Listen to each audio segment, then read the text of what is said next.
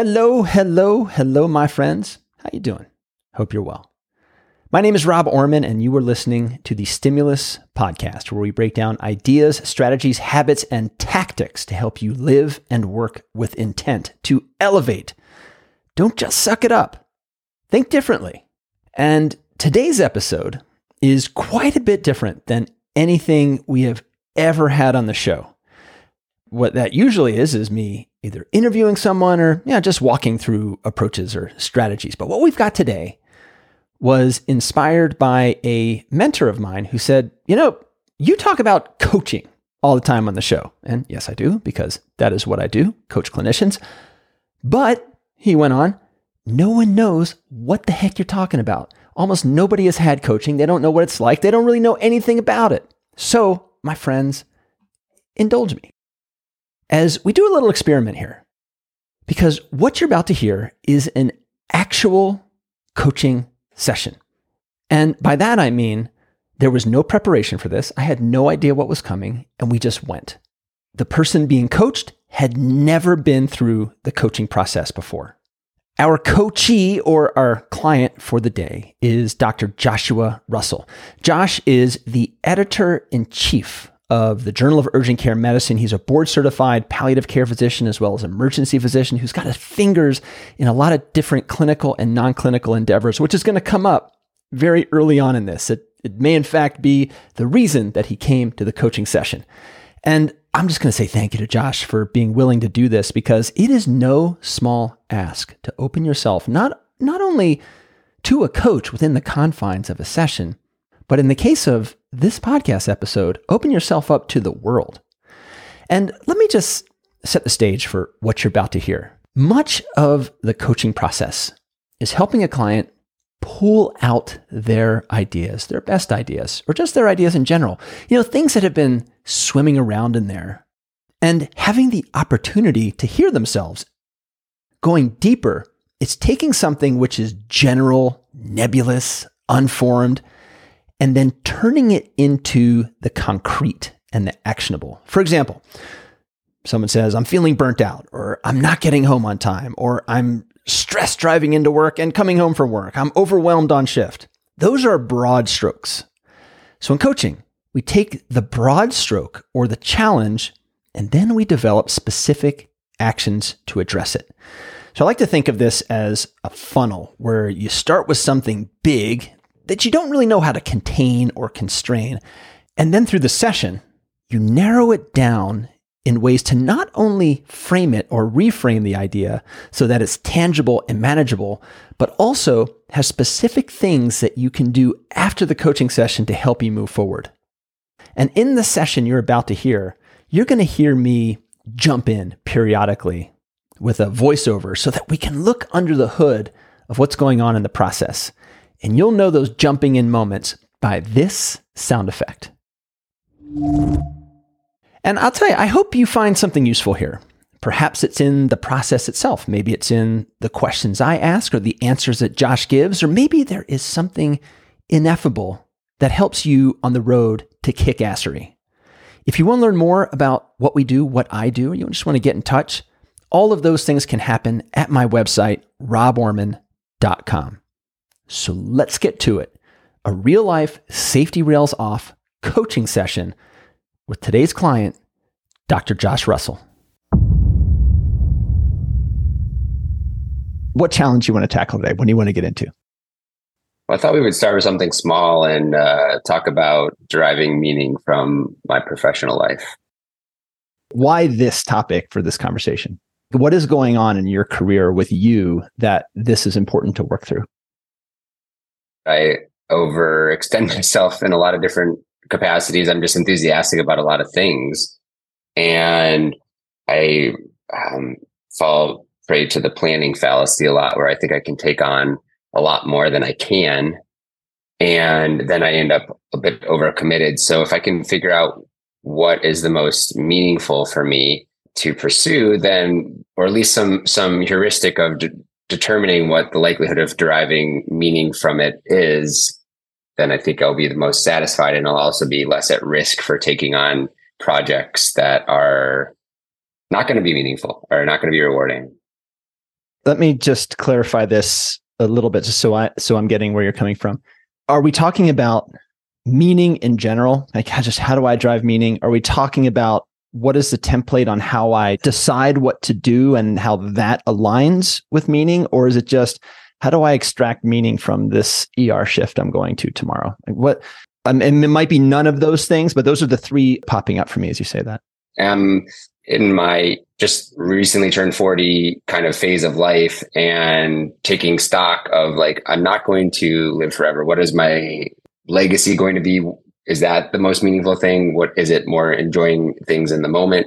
And if it is more enjoying things in the moment, what are those things that I find the most meaningful versus things that seem burdensome, even after I've agreed to them, and avoiding burdensome things and taking on things that are rewarding? How will we know at the end of this that this was a great session? Or maybe another way to phrase that is, what's the gem that you want to take away from this conversation? I'd love to take away a set, or at least one sort of screening question for when I get excited about a new project, a new job, anything that could be broadly labeled as, quote, an opportunity, whether or not it's either like a hell yes, and if it's not a hell yes, then it's a no, and like figuring out what my hell yes is. All right. How do I determine if this is truly a hell yes, or this is just my cortisol spike fooling me? Exactly. Super interesting. Josh came in with something really general. I want to derive meaning from my professional life. It's something that comes up frequently in a coaching engagement. Where's the meaning? What's my purpose here? And there's so many directions that this could go, or this could have gone. It could simply have been just saying, I want to develop my own mission statement. I want to have a clear understanding of my purpose in medicine or work, my values. And in this case, Josh wants to develop a screening tool on how to make certain decisions. That is definitely tied to the big picture challenge. And what we've done now is set a goal that's meaningful to Josh, and also something that is measurable in the end. That is key. Did we do what we sought out to do in this session? Let's see how we do. Let's see how it goes. Let's jump into it. And so this is your first coaching session, I'm going to describe the process just so you know it's coming. And one thing that surprises people about coaching is that it's a lot more questions than answers, because I certainly can't tell you what the meaning is in your work. So I'm going to ask you open-ended questions, a lot of open-ended questions. And the intent is to better understand the challenge, for us to both better understand the challenge, and hopefully for you to come up with some ideas to really dig into this and understand it better. Sound all right? Sounds great. All right. As we're talking about meaning with work, what is it that you find meaningful? The realization, I guess, I've had through practicing emergency medicine for a little over a decade now, is that I find meaning in that identity. So by extension, I find meaning in proficiency in the requisite skills that I need to have as an emergency physician. But somewhat potentially confusingly, I have found a lot less reward and meaning in the act of resuscitation itself. So certainly in residency and early practice, a patient coming in who's on death's doorstep and needing a lot of interventions quickly to sort of determine their outcome, at least their short-term outcome. There's a lot of reward in putting in central lines and intubation and performing critical procedures, chest tubes, whatever the case may be, making provisional diagnoses quickly, working with limited data, all those kind of things.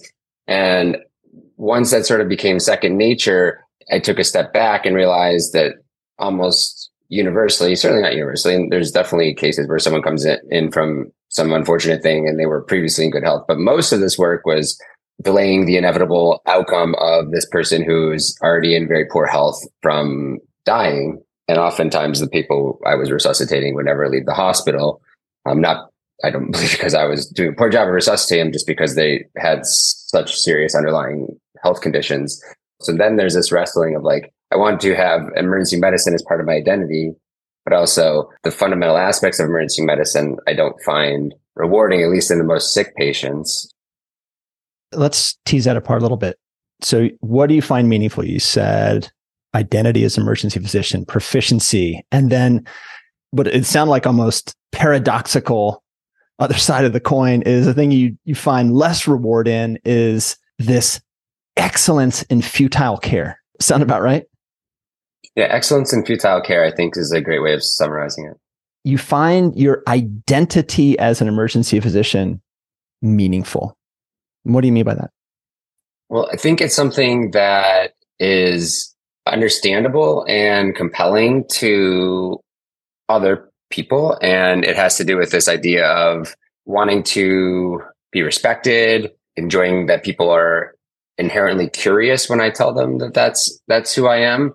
I'd say the other big part of it is a ability to handle virtually any kind of situation from a medical standpoint that could unfold. And as I had taken a step away from full-time emergency medicine and done podcasting and writing and training in palliative care, entrepreneurship, urgent care medicine, administrative work in urgent care, all these sort of things, people always have asked me, like, what are you? And I still say emergency physician because it's the easiest way to summarize that. And I guess I'm tied to that identity, and almost in a way that it's not clear that it's empowering. Maybe it's hindering me from exploring things that are maybe more exciting. Maybe I can do more creative work that's compelling than the futile care, which I find is often morally not a rewarding experience.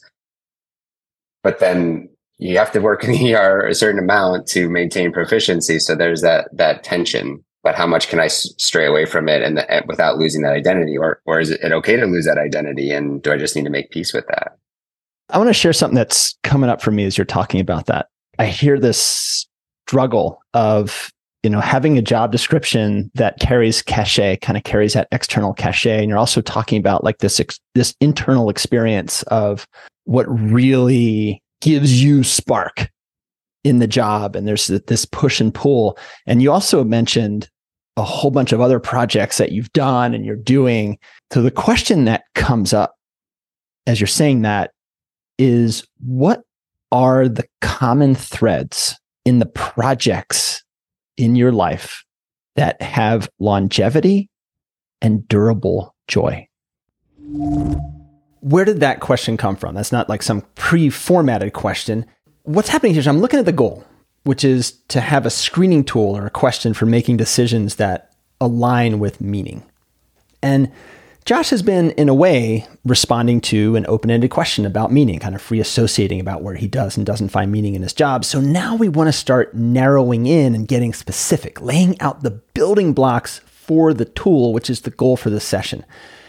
One way I could have gone here was said, all right, let's get into your screening tool. What ideas do you have to build it? Great, that might work. But in this case, over the past few minutes, Josh has been bringing up experiences in his career that were both positive and negative, things that he does or has done with positive and negative valence. So that really seemed like fertile ground, digging deeper into past experience of success and durable joy. Definitely personal growth, to feel like I'm building and growing and learning continuously, which involves being challenged with new situations. So creative thinking, having some insight of tying big ideas together. So those sort of aha moments. And that's where I get a spark a lot. So personal growth, opportunity for creativity, you are continually progressing. You can build on what you've built so far. What else? Things that I'm doing that involve building relations and building relationships, finding people that are excited about the same things that I'm excited about, or things that are related, and then we can somehow synergistically advance each other's creative projects. Common threads, surrounded by fellow creatives, building relationships and synergizing. The note I wrote down was 1 + 1 = 3. Building on what you've built, you're continually progressing, creative, personal growth. As I say that list, what's missing? I'm trying to phrase it in the positives and not the negatives, because that's how you're sort of asking the question. Answer the question I should have asked. Hit it. So, but things that are going to be financially rewarding in a way that I feel my time is valued. I mean, it's not all about money, but certainly there's like these practical realities that it has to be remunerated in a way that I'm not under financial stress. Then I would also say has to be physically sustainable. So emergency medicine, I've been very intentional about designing my emergency medicine practice so that I'm not really forced to work night shifts, things that require like a lot of travel at this point. Like I don't want to be excessively traveling because that's physically demanding in a way that I don't want that to be my reality. I do appreciate like service is important, and certainly like being in that state of flow and you're not thinking about yourself at all, working on a project or taking care of a handful of patients in the emergency department or in the urgent care, or having a really intense sort of goals of care conversation with a patient who just found out they have metastatic cancer. All those service moments are really immediately meaningful. I guess like for the experiencing self, those are really meaningful.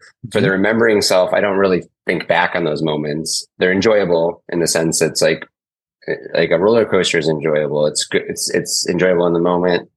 Maybe it's more meaningful than a roller coaster, but you don't like remember, at least I personally don't remember the experience like in an ongoing fashion. Is service something that is a common thread in the projects with longevity and durable joy, or is maybe that in the farm team, second tier? I think service is the ultimate goal for all the creative work that I do. Is it's not just to extract as much money as I can. Like if I come up with a passive income thing online that's not ultimately bringing some joy or helping people, it's not meaningful. And that, so direct service or indirect service, I think either way I can drive meaning from that. What are the common threads? So this is related to a lot of what I've already said, but opportunities to teach. Let's take a pause. So we've got this goal of developing a screening question or questionnaire for when you get excited about a new project or a new job, and we're looking at these common threads and places where you found like, oh yeah, this is the thing. This is something that lasts, something I really enjoy. And we've talked about a lot of different stuff. Is there anything else? I think the only other thing I would say is that humor, fun, lightheartedness, levity is so important. And when I'm diving into a variety of goal-oriented sort of activities, that can fall by the wayside. So it sounds like the thing itself doesn't have to be fun and clowns and circuses on the surface, but there's got to be space for that to happen. Does that sound about right? It doesn't have to be play per se, but have an opportunity for play to occur within the larger objective. You may have noticed that there's some prodding. I guess you say prodding around this question of the common qualities of projects that have had longevity and durable joy. There's the question, nothing special about the question. It's just a question. Then there's the answer. And then what else? What else is in there? And this is in line with something discussed in the last pod, staying curious a little longer, not closing early, probing a little more. And it's not just about me sustaining curiosity, although that's where it starts. It's really for Josh to do it and have some time to be curious about himself. And so far to this point in the session, he's got a nice burgeoning checklist of things that he wants to look for in deciding whether or not he'll commit to an opportunity. Now, the inquiry takes a different approach. Let's look at the opposite of that, since we're looking at a screening question. Sometimes the screening questions are deal killer. Let's just call it that. What are deal killers? Well, let's see. That's an interesting question. What are the specific things that I say no out of hand to? Well, at this stage, I'm not taking on anything that is uncompensated. Something that's like totally unsolicited, like offering content for, and it's often also uncompensated.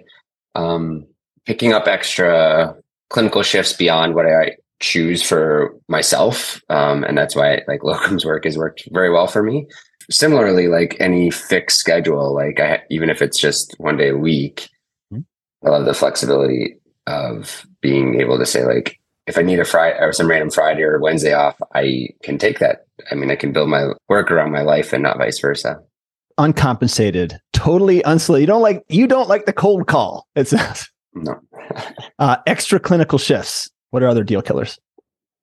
Uncompensated. Maybe on the flip side of the coin, there's no amount of money that I could be offered to be like some place that I'm sure is a totally dysfunctional ER, and they need someone to come in to basically be the warm-bodied emergency clinician that's staffing it because no one else is willing to work there. And they say, oh, we'll give you $20,000 a day or something like that. I wouldn't do that either. I have limits to the amount of stress that I would take on for the purposes of being well compensated. How would you know that, this is going to give me more stress than I want to take on? What's the gauge there? Well, I wouldn't take on any job that I don't personally know someone who's already doing, and like they could give me a description of what that experience is like as a lived experience. For example, we have a mutual friend, actually, I won't say who it is, but they worked 72-hour shift somewhere in the rural Western America. And I don't remember what was some ungodly compensation that they were offered, but they were told that, oh yeah, you usually get to sleep like 12 hours a day. And the person did not actually have one opportunity other than maybe an hour or two nap over that 72 hours to sleep. Wow. And so, that sort of experience is what I would try to avoid. Like I don't think there's a price on that level of squeezing of my adrenal glands. What other deal killers? I think just intuition. If my gut tells me it's not for me. Yeah. Not worth my time, not interesting, won't be fun. So spidey sense that this is going to suck. Yeah. Let's put this under the lens of what we were talking about before with projects that have been great and maybe you're even still doing now, or that you've recently doing, or that you did and they had an end date, but longevity, durable joy. What are common threads in projects that have not had longevity and durable joy? I want to put a proviso on that. So these are projects that have not had longevity or durable joy, but seemed exciting when you said yes. I think anything that seemed exciting on reflection seemed like it was some sort of good CV line or notoriety would come from it, was ultimately more of a hollow pursuit or unrewarding like use of my time. Often because I personally misconstrue like the upside of having been published in such and such journal or appearing on some such and such show or podcast or whatever the case may be. And the downside of working on something that I actually have no intrinsic interest in working on has never been worth the chasing. Let's put that up to the mirror here. So doing it just for external merit has turned out not to be fulfilling in the end. Does that sound right? Yeah. What is the opposite of that? Well, I think we're actually starting to get to a question here. This is a good screening question is, if I got only whatever the fair market compensation was for the project, and no one even knew that I did it, maybe my name wasn't even on it, I didn't get the attribution, would I still do it? Would it still be rewarding in its own right to be engaged in that creative process? So if no one knew you did it, would you still do it? Almost like a ghostwriter, people who are ghostwriters, I'm sure, enjoy writing because they're not getting ever acknowledged as the author of whatever they're writing. And I should sort of like, if I were a ghost author, a ghost podcaster, a ghost clinician, a ghost teacher, whatever, would I still do it? Because the recognition, even though it's alluring for some reason for the ego, probably on initial assessment, it's never turned out in all my experience to be as rewarding as I thought it would be. And it clouds my judgment about how much I would actually enjoy the work itself. Let's just stress test this for a minute as we're looking at this question. You are the editor-in-chief of a pretty well-known journal. And that has external merit, that has cachet. If you went back in time and you applied that heuristic, if no one knew that you were the editor-in-chief, if you were the ghost editor-in-chief, would you still do it? I would. As you use that question, I don't know, retroactively or retrospectively, how does that question feel as far as a screening question or the screening question? I don't feel like I need any special recognition for the work that I'm doing. I just want the mission to be achieved for which I'm tasked, and throwing a title around to advance that goal is what I appreciate about the title. It's actually not the recognition, although I suppose like there was a short period of time after I took the role on where it felt new and shiny and exciting. And then it was just time to roll up my sleeves and get to work. Here's what I'm hearing with that. So having that title did allow for personal growth and opportunities for creativity, opening the doors and continually progressing. So as we look back, however, at the other things, at the things that you said yes to that were shiny and exciting, and we've just come up with this question or you came up with this, if no one knew you did it, would you still do it? Is there any other common thread in things that you thought might be a hell yes, but turned out to be a no? Anything else that turned out to be a no and hell yes clothing? Oh, here's a good example, I guess. So I did these medical evacuation flights for a while where I was called with less than 24 hours of notice and said, hey, we need to get a fixed wing in the air and get a passenger or a patient back from Asia and repatriate them. And that was like so compelling and, sort of Indiana Jones and medicine crossed and all these kind of things. And it was fun.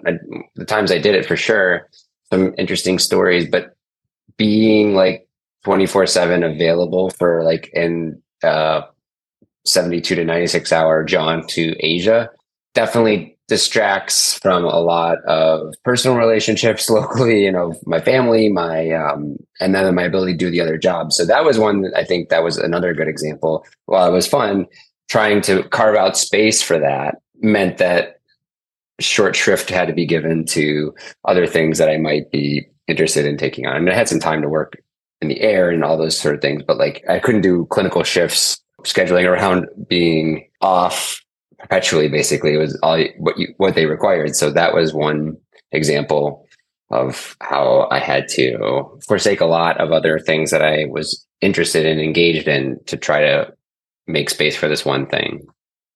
That in itself wouldn't be fully rewarding to all that I need to get out of my professional life. Something that is really cool, but has such a big footprint. When you say yes to something, you're saying no to a whole bunch of other things, but saying yes to something says no to a ton of other things. And it restricts your ability to stay engaged with what gives you delight. Yeah, that's beautiful. I think that's exactly the way to summarize it, is like how many no's are inexorably tied to this one yes. Because if it's a lot of no's, then that one yes has to be something that's really like, oh, this is a chance of a lifetime. Let's pull this together. I'm going to put some things in the chat right now with your yeses, your hell yes, your no common threads. That's great. Obviously, you can't see what Josh and I have in the Zoom chat. So if you want to see the notes from this session, or at least a summary of the notes with the qualities of Josh's hell yes, the aspects of the no, as well as the screening questions that Josh has come up with and, spoiler, will come up with, all that will be in the show notes on the website. But what's happening real time is that we're both looking at all of the stuff we've talked about in amalgam in one place to see if it brings anything else to the surface. So the hell yes or no screening questionnaire. We've got our first question. If no one knew you did it, would you still do it? As you look at all these, at the things that have had longevity and durable joy, the things that have not, what other questions are coming up as viable screening questions or heuristics? If I had some criteria of money to not have to ever work again, would I still be interested in doing this or not? Because if it's a no categorically, then that means it's probably pretty hollow because I'm only doing it for the money. If it's a yes, but with less frequency, then it's probably something that I enjoy. I'm doing it a little bit more than I would like to because I don't have a trust fund. Billionaire Josh, would I do this if I didn't get paid? I mean, even 10 million. I mean, it's not billionaire. I don't have that much of lavish taste. 10 millionaire. What other screening questions are coming up? This is not something we really talked about a lot, but just imagining myself in that role, is it getting me closer to my idealized version of myself? Or am I like more of a miserable son of a bitch when I do those things? And if I am, then I probably shouldn't be doing things that I know have in the past brought out the opposite of the better angels of our nature, so to speak.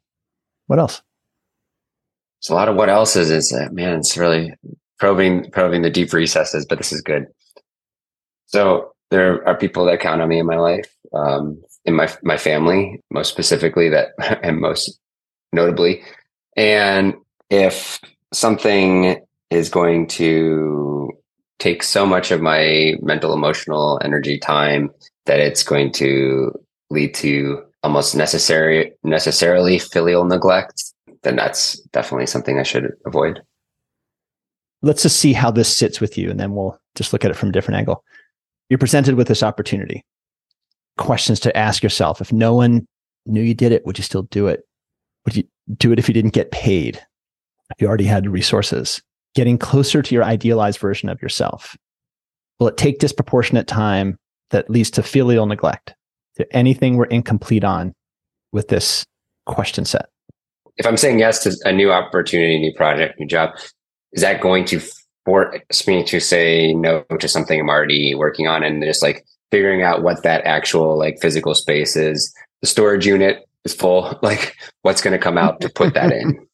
We've got these questions so far. Let me put in the chat what you have come up with. Is there anything on there that's missing?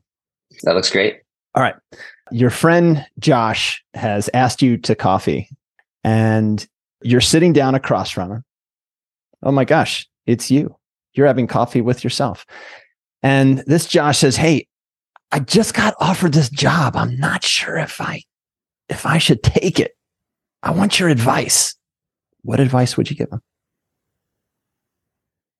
You know, the list obviously that you provided would be very helpful for this. I think that was the whole point of the exercise. You know, I'd want to hear how he described it, because I think in listening to myself in this scenario, you could get a sense of what was exciting about it. Because clearly there's something, if I'm on the fence, there's something that must be exciting about it. And then because I also have this list, so I'm, have this insight as to what is going to bring Josh satisfaction and meaning from any pursuit, I would cross-reference that and say, okay, he said he's excited about, is that the things that equate to a hell yes, or is he being fooled by something shiny, but it's actually pyrite or fool's gold, right? Fool's gold, love it. How do you operationalize that moment with just yourself? Now in real life, you have been offered this opportunity, and how do you apply that moment, coffee shop, in your hell yes or no screening questionnaire? I think space is really important for that. Hopefully this is something that's solicited over text, email, something like that, and not just an offer in person. But if it is an offer in person, realizing that I need to not just reflexively give a definitive answer, widening that space between the stimulus and the response. Taking a beat, don't answer right away. Yeah. There's a reason why sleeping on it is like, a time-honored tradition. Wrapping this up, we started with this deriving meaning from your professional life with this goal of a screening question or questions of what to do when you get excited about a new project or a job. Where are you now with that particular goal? I'm visualizing a net and sweeping it through the water of opportunities, and it's going to catch the nose, I think, a lot better than no net whatsoever. I think it's incomplete, but it's a really good start. I mean, this is one session, so you've definitely honed it down from something extremely nebulous and poorly formed on my part, but it was actually exactly what needed to happen to operationalize it. And it's given me more ideas, that I can jot down on the rest of these notes after we're done too, I think. So mission accomplished, Dr. Orman. Out of curiosity, what would it take to make it complete? That's a great question. I think it would always be changing to a certain extent, hopefully growing, but there might be certain things based on phase of life and priorities shifting in life that it may change significantly. But I was thinking about just also considering what are the potential upsides and downsides, and just sort of the risk benefit calculation beyond just opportunity costs to the other projects I'm working on. Because oftentimes the likelihood of a really, really good outcome is low, and the possibility of a bad outcome is high, or vice versa. So just taking that risk benefit calculation to consideration, which I didn't really specifically mention before, but that would add that to the list. What insight did you have about yourself working through all this?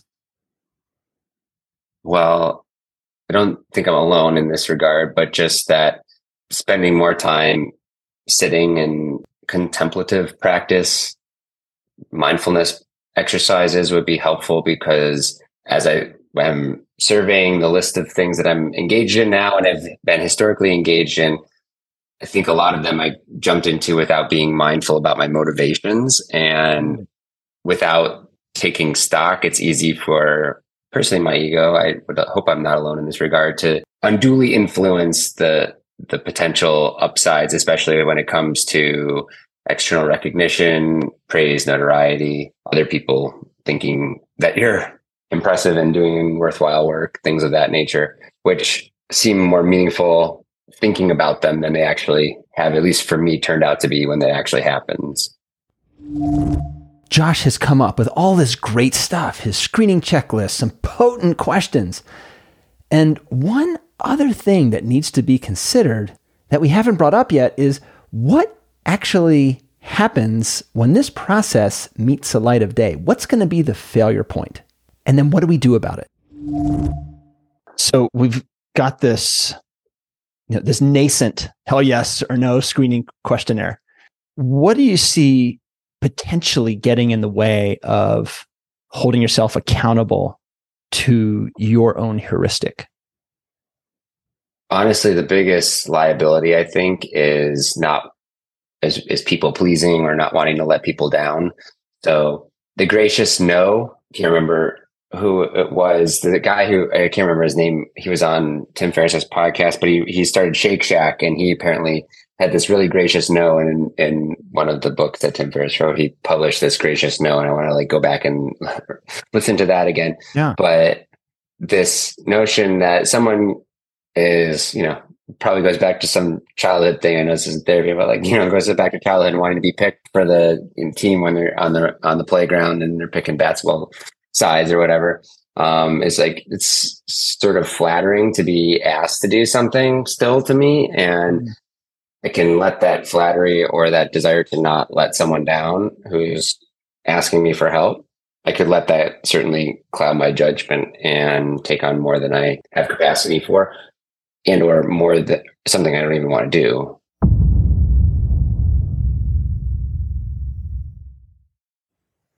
All right. What a sesh.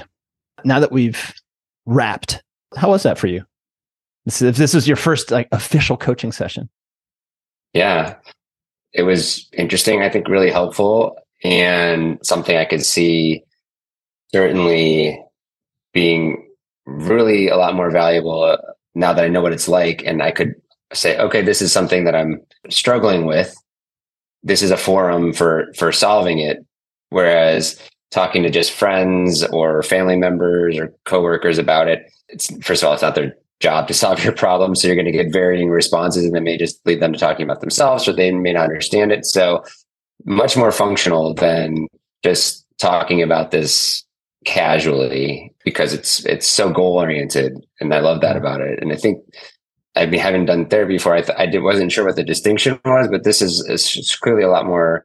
Let's come up with solutions and more goal oriented for an individual session rather than just sort of like exploring things. Although that obviously a million different ways to approach therapy too. But yeah, the functional aspect of it, practical aspect is amazing. I think I was not paying close attention to exactly how you were navigating it. Mm-hmm. But to me, that's actually, I would assume, desirable, is that your style of running the session or facilitating the session, I don't know how you what phraseology you use, was not distracting from me sort of working through my own thoughts and feelings about the topic. And that is it for today. To learn more about one-on-one coaching, to get complete show notes for this or any other episode, sign up for our newsletter, and find the pot of gold at the end of the rainbow. Maybe it's happening. Just head over to our website, roborman.com. Until the next time, my friends, be well and keep on rocking.